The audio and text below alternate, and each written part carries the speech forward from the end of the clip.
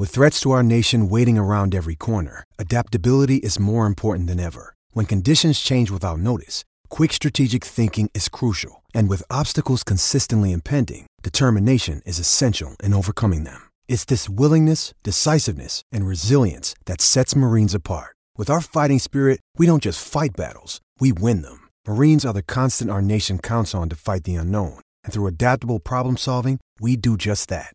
Learn more at marines.com. Well, there's no doubt, actually, that Aaron Rodgers was the biggest move in the off-season, especially in terms of quarterbacks anyway, the most publicised.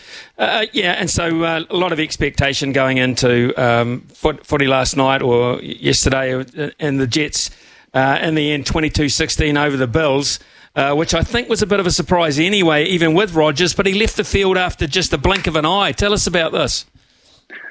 This was really devastating, I think, for the Jets. They've been a team that, especially in the last couple of years, they've got a really good defense. They've got some of the best, or one of the best young wide receivers in the NFL, one of the best young running backs in the NFL. But they've been looking forever for that quarterback that can take them over the top and bring them back to contention. Aaron Rodgers was supposed to be that guy for them. They traded a couple of draft picks to the Packers to acquire him.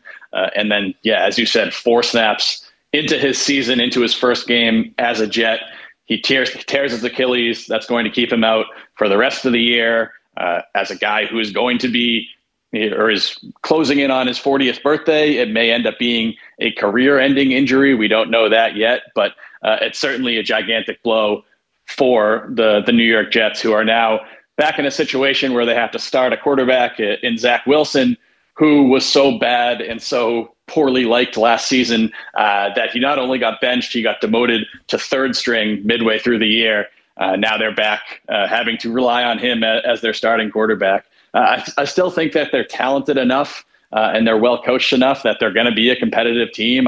They may even be able to sneak into the playoffs somehow if Wilson plays well enough. But this was a team that people were thinking Super Bowl entering the season, and now those hopes are pretty much off the table.